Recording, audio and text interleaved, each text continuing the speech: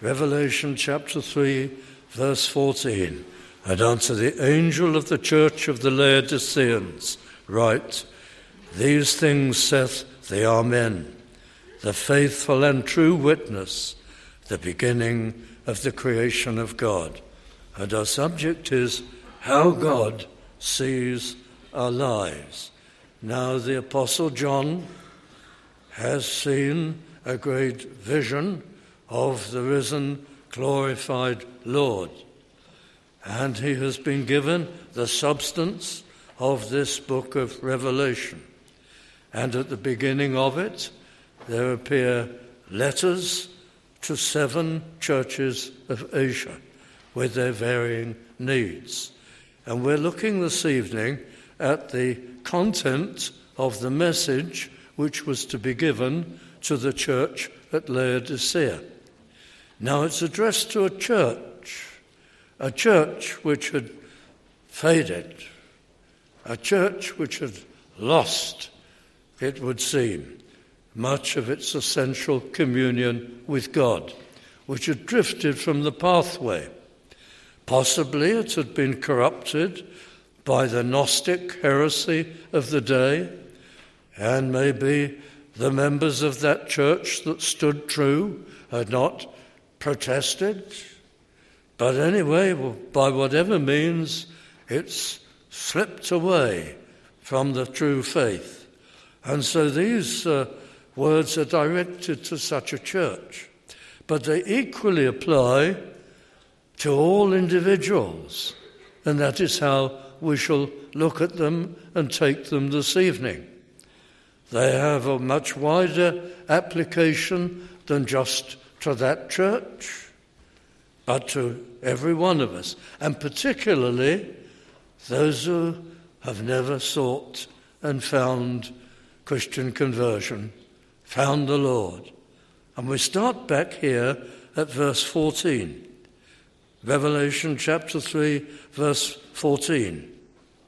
And I'm going to proceed through these verses, not in a complex way, but in a kind of expository manner, because the whole of the message is of vital importance to us and to our eternal souls.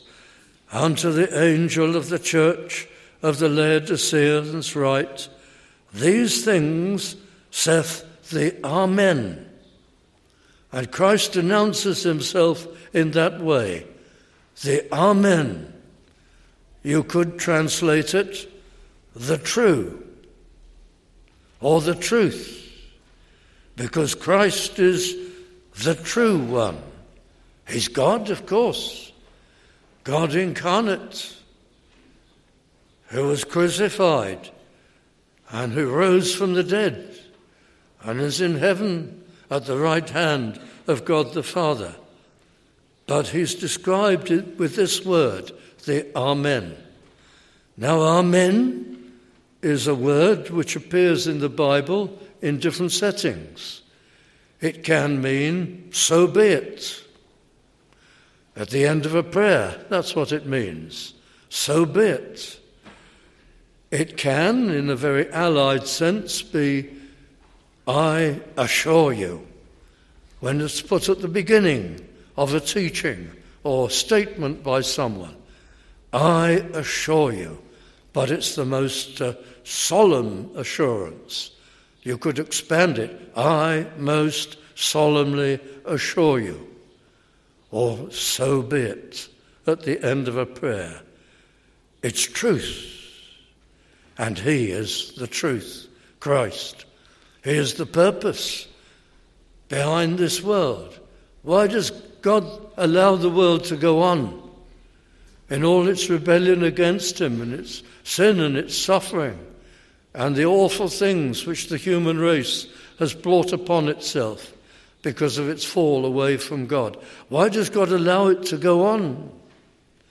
Only because Christ is at work, drawing a countless number of men and women to himself, pardoning and forgiving their sin, transforming their lives, bringing them into communion with himself. and taking them to everlasting bliss. And while the role of the saved, the redeemed, is being made up, and Christ is at work, the world goes on. Here's the reason. Here's the purpose. Here's the truth. It is all in aid of the future, eternal, heavenly state and the people who will dwell with God through the everlasting ages. These things saith the Amen, the one whose every word is true, the one who will keep the promises of God, the one who makes the whole plan of salvation possible. He is the truth and the Amen. It's a great word when you explore it. These things saith the Amen, the faithful and true witness, the beginning of the creation of God. The translation can be misleading. You could read it and think it means the first one to be created. It certainly doesn't mean that. Beginning here is used in the sense of the origin of the creation of God. He was the one who started it all. He was the author, the Alpha, the beginning of everything. It was through Christ. He was the member of the triune Godhead, Father, Son, and Holy Spirit, one God, mysteriously, three distinct persons within the united Godhead. And it was Christ to whom was deputed the task of creating the cosmos. He is the origin, the beginning of the creation of God. And these are the first words that he utters to the church at Laodicea. And it brings us straight away to the point. Verse 15, I know thy works. We're going to be talking about how God sees our lives. I know thy works. He sees into us all, into the deep recesses of the heart. He knows everything about us, our thoughts. It's not enough to say that. He knows every thought that we have ever thought, and every thought that we will think. He knows it all from the beginning to the end. And you say, well, how is that possible? It is possible because he is God, and he is infinitely knowing and wise. And his capacity for knowledge is endless. It cannot be explored. It cannot be measured. And he knows all things that he knows at one and the same time. And he sees into us. He knows our state, the state of the heart, how contaminated it is, our tendencies, our traits, and he knows every sin, every evil word, thought, and deed. I know thy works. We read in the letter to the Hebrews that all things are naked and opened unto the eyes of him with whom we have to do. And they are. And before him, the Saviour, yes, but also the Judge of all the earth, all things are known, and nothing at all is hidden. I know thy works, and something here is particularly picked out in verse 15, that thou art neither cold nor hot. I would thou wert cold or hot, so then because thou art lukewarm, and neither cold nor hot, I will spew thee out of my mouth. It applied to the church at Laodicea, but does it apply to us? Let us suppose I'm unsaved. I'm unconverted. I do not know the Lord. Am I in this lukewarm state? It's a terrifying thing. In the lukewarm state, I am comfortable with my condition. I don't need saving. I say to myself, I don't need forgiveness. I don't need to be made anew. I don't need spiritual life. And I'm utterly complacent about it. And I don't mind. And I don't care. And I'm not interested. It's the lukewarm state with regard to spiritual things. I'm not like these, you may say to yourself, I'm not like these aggressive atheists, these militant atheists who want to be attacking God and tearing the Bible apart and trying desperately to find fault. I don't do that. On the other hand, I'm not desperate to find anything either. I'm in this in-between condition. I will spew thee out of my mouth, indifferent to God, careless. What's the reason for it? Well, obviously I'm satisfied with myself as I am in an unconverted state. I'm rather pleased with myself, perhaps. I don't need any of these things. And then the text goes into the details. Verse 17.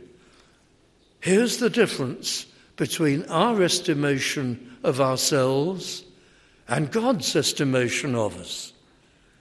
Because thou sayest, I am rich, and increased with goods, and have need of nothing, and knowest not that thou art wretched and miserable and poor and blind and naked. I have a completely unrealistic view of myself. Usually, if I'm unsaved, that's the state that I'm in. I'm rich. Or maybe I think so materially. Maybe we say to ourselves, we are educated, we are employed, we have a home, we have a family, we are reasonably gifted. Maybe somebody says, I am presentable. Somebody else may say, I have a good nature, I have reasonably good character, I am a funny person, someone may say. Oh, we thank God for people with a sense of humour who cheer us up at times. But it may be we're rather proud of these things. I am popular, I am nice, and so on. I don't have needs. I am rich. I'm satisfied with myself. It's actually a fatal condition to be in. Because you don't need the Lord, and you don't need salvation, and you'll never be on the road to heaven, because you're satisfied with yourself. And then the text goes on, and increased with goods. And that's a little bit different, and especially so in the original Greek. Let's put the emphasis on the increased. I am increased with good. You could put it like this. I've made progress. I've got achievements. I've got accomplishments. I've had results in education, in employment, in career, in home. I've actually accomplished things. It's not merely that I've got this and that. I move forward. I climb the ladder. I get better. I'm going up. I'm especially pleased with myself. And I count my accomplishments and my achievements. And then the text goes, and have need of nothing. Is that our condition? I cannot think of anything I need. Of course, I'd like more money. I'd like more luxuries. I'd like more pleasures, but I can't think of anything I need. If they're not open to me or they're not coming to me, I'm not miserable, I'm all right. And as a person, as a character, and this is fatal, maybe we say, I don't have any needs. I don't need forgiveness. What have I done? I don't need change and new life. I mentioned these things already. I don't have any needs from God, from the Bible. What can it do for me? The fatal unrealism that we get into. In fact, I've heard it said, you Christians with your Bible and the message of Christ, yes, I've heard something about this. And they say, you tell us that human beings are depraved and human beings are sinful by nature and fallen. And that's a terrible thing to say. And it's not true, it's a lie. And I don't believe it and I won't believe it. It's an insult to speak in those ways. Do you think that? Oh, you acknowledge you've a few faults, but depraved? No. You can be good enough, a good person. No, says the Bible, no, not one, not as God sees us. There's a phrase used by the Apostle Paul and also elsewhere in the Bible, the mystery of iniquity. The mystery of iniquity. Sin is so deep, sin is so profound, and it rules all of us. Do you read biography? Biography of great people.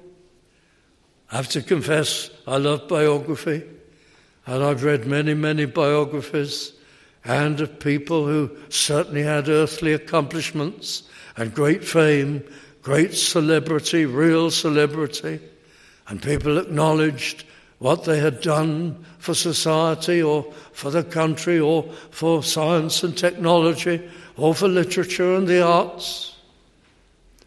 But you read about them, not in a slim, little, superficial biography, but in something substantial, and you soon find the flaws and the difficulties. How insecure that great man really was. Or another one, how volatile. Or another one, an absolute hypochondriac, so concerned about himself, so concerned about how he came across, and so incredibly vain. And another one, so hypocritical, capable of awful viciousness within his family and cruelty, mental and physical. And you read about people. There's one great man I rather admired for what he'd accomplished and achieved, strides across English history, and then you discover he was an alcoholic, and he made the people immediately around him so miserable for most of their lives. The mystery of iniquity. There are great people. There are perfect people. You've never met them. Not when you get to know them. Neither have I. The mystery of iniquity, the pride and the lies and the hostility and the selfishness and the sin which spoils all of us. Yes, we're not 100% evil. We're capable of good. God has seen to that there's still the capability to love in us and to do some good things. But there's so much which makes us utterly unfit for heaven and for God in all his purity and perfection, that makes us offensive to him. And you see the vigor of the language here. I will spew you out of my mouth. So offensive to Almighty God. What a difference between the flattering way we look at ourselves and what God sees when he looks at us. It's just astonishing that he is ready to have such mercy and compassion upon us, and to be so kind to us, and to save us and forgive us and reconstruct us and begin the long work of making us fit for glory and for heaven. the wonderful mercy and kindness of God. Here are the words. I go on the second part of verse 17. And knowest not that thou art wretched and miserable and poor and blind and naked? The first sense of all these words is physical. It is a description of somebody who and it's used as a picture, in their physical condition is desperate, wretched. It indicates somebody who is in such a broken down, emaciated, weakened, illness-ridden state. You don't realize when you look at yourselves, says God, that in God's sight you are wretched. Your condition is so bad. Well, the picture is of a person, but it pictures our spiritual state. Are you wretched spiritually? I say it gently. Your soul is not functioning. It's virtually dead. It doesn't act. You can't pray. You can't relate to God.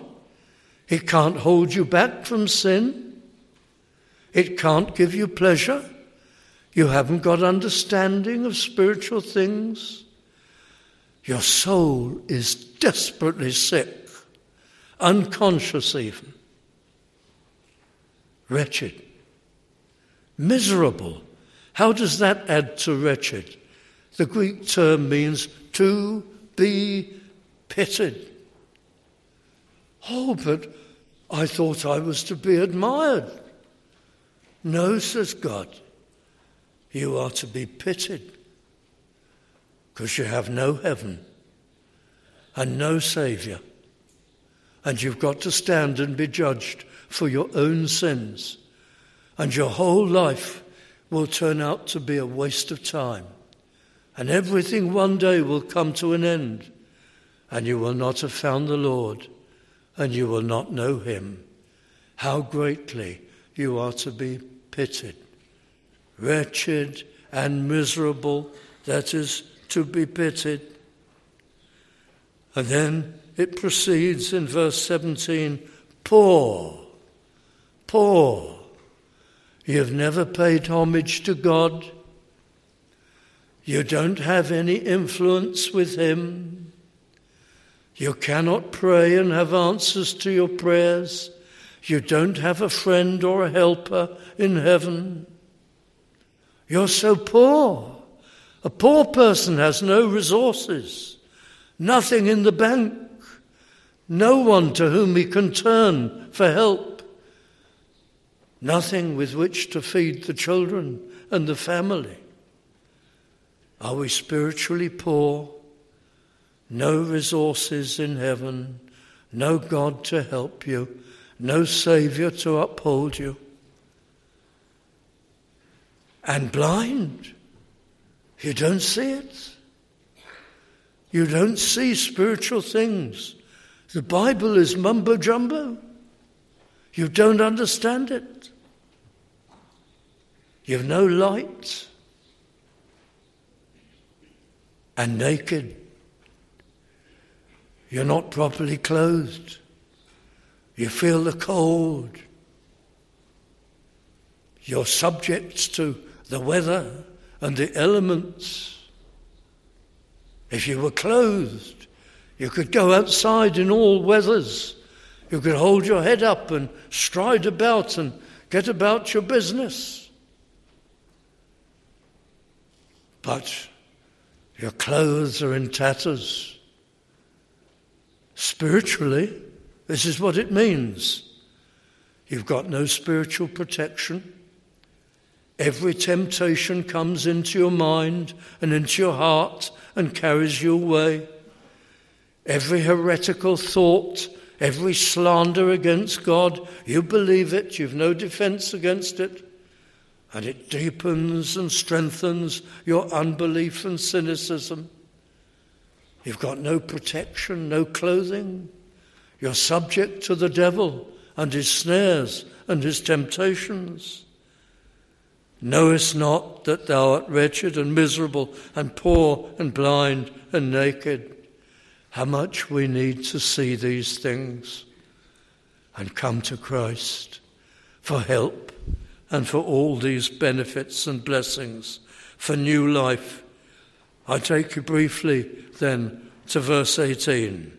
I counsel thee, says Christ, to buy of me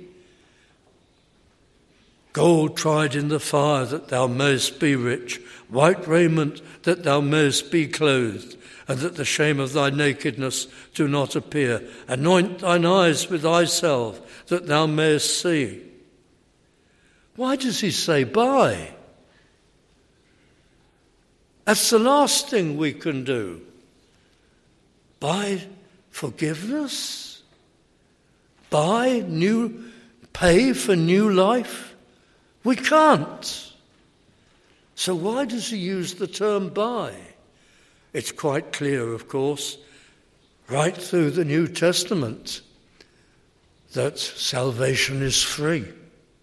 It has to be a free gift bestowed on us by God when we repent of our sins and believe only in Christ and rely on him and yield our lives to him. So why does he use the term buy? It's a matter of buying without money, but that word buy, does it fit? Is it appropriate? Well, it is. Because when you buy something, you do it carefully. You look at whatever it is you're going to buy.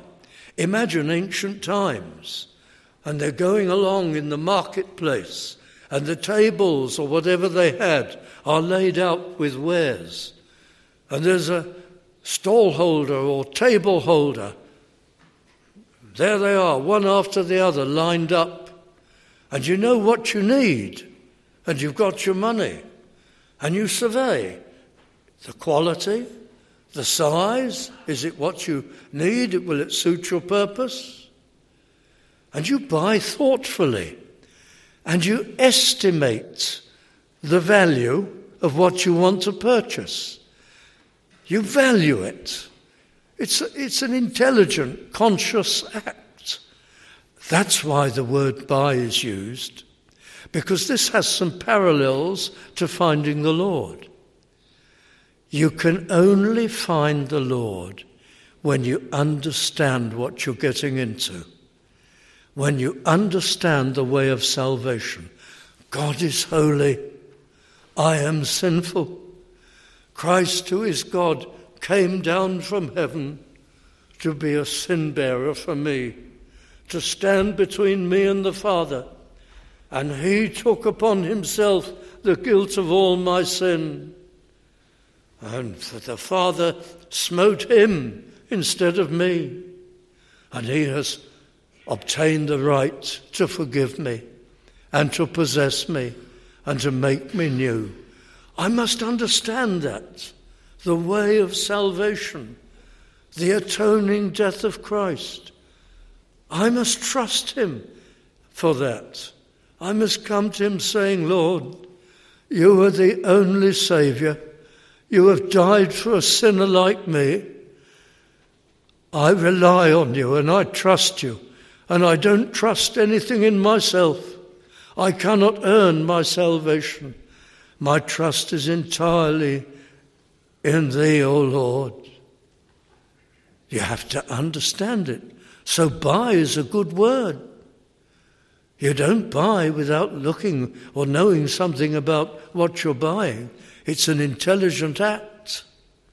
Except that when we offer anything at all, Lord, I think I deserve this. I've got these works, some good things I've done. I've got some currency. Can I bring this into the transaction? He will turn me away. You have nothing of value, nothing with which to pay. You must trust in Christ alone, that he has suffered for all your sin, that he has done it all and purchased salvation for every sinner who comes to him. So you buy without money, without deserving, without earning. And here it is, I counsel thee to buy of me gold tried in the fire, purified, the very best gold, salvation, new life, heaven, eternal life, that thou mayest be rich in your soul, and white raiment, pure white raiment, that thou mayest be clothed. Laodicea was a marvellous place. I must close. It had many wonders in the ancient world.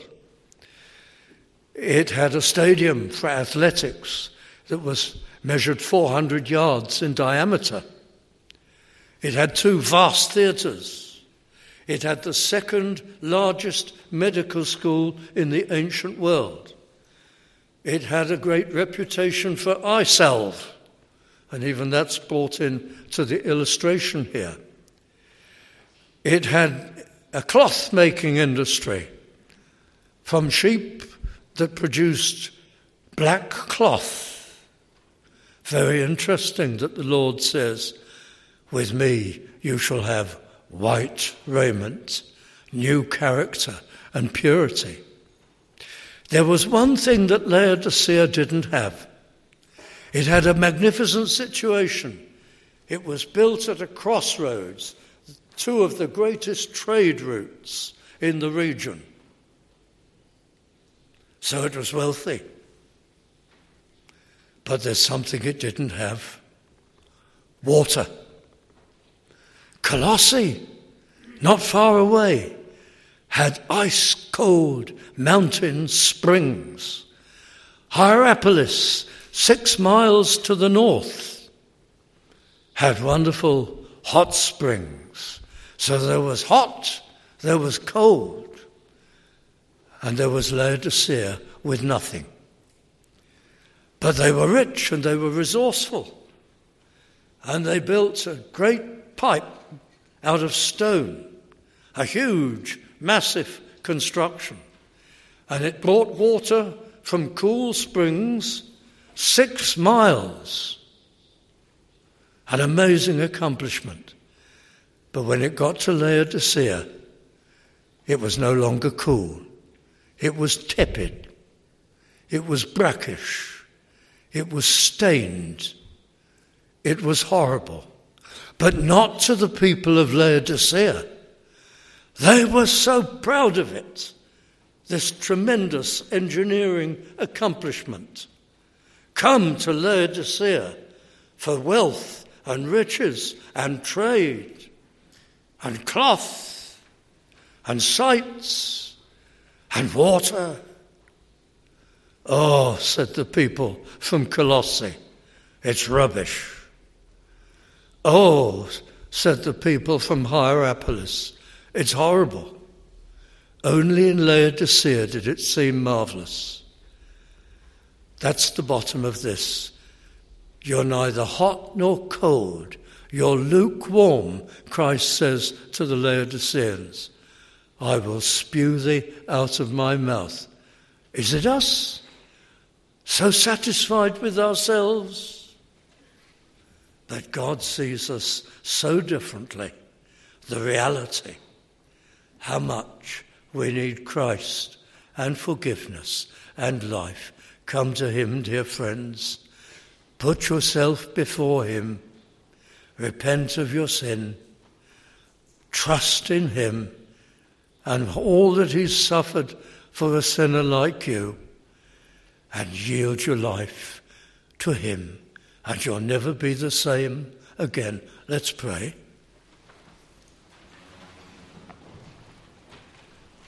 Oh God, our gracious Heavenly Father, look upon us all now. Move in every heart. Overcome our natural stubbornness and resistance. Oh Lord, melt us down. and show us our need and thy great mercy and love, and save us. We ask it in the name of our Saviour, for his sake. Amen.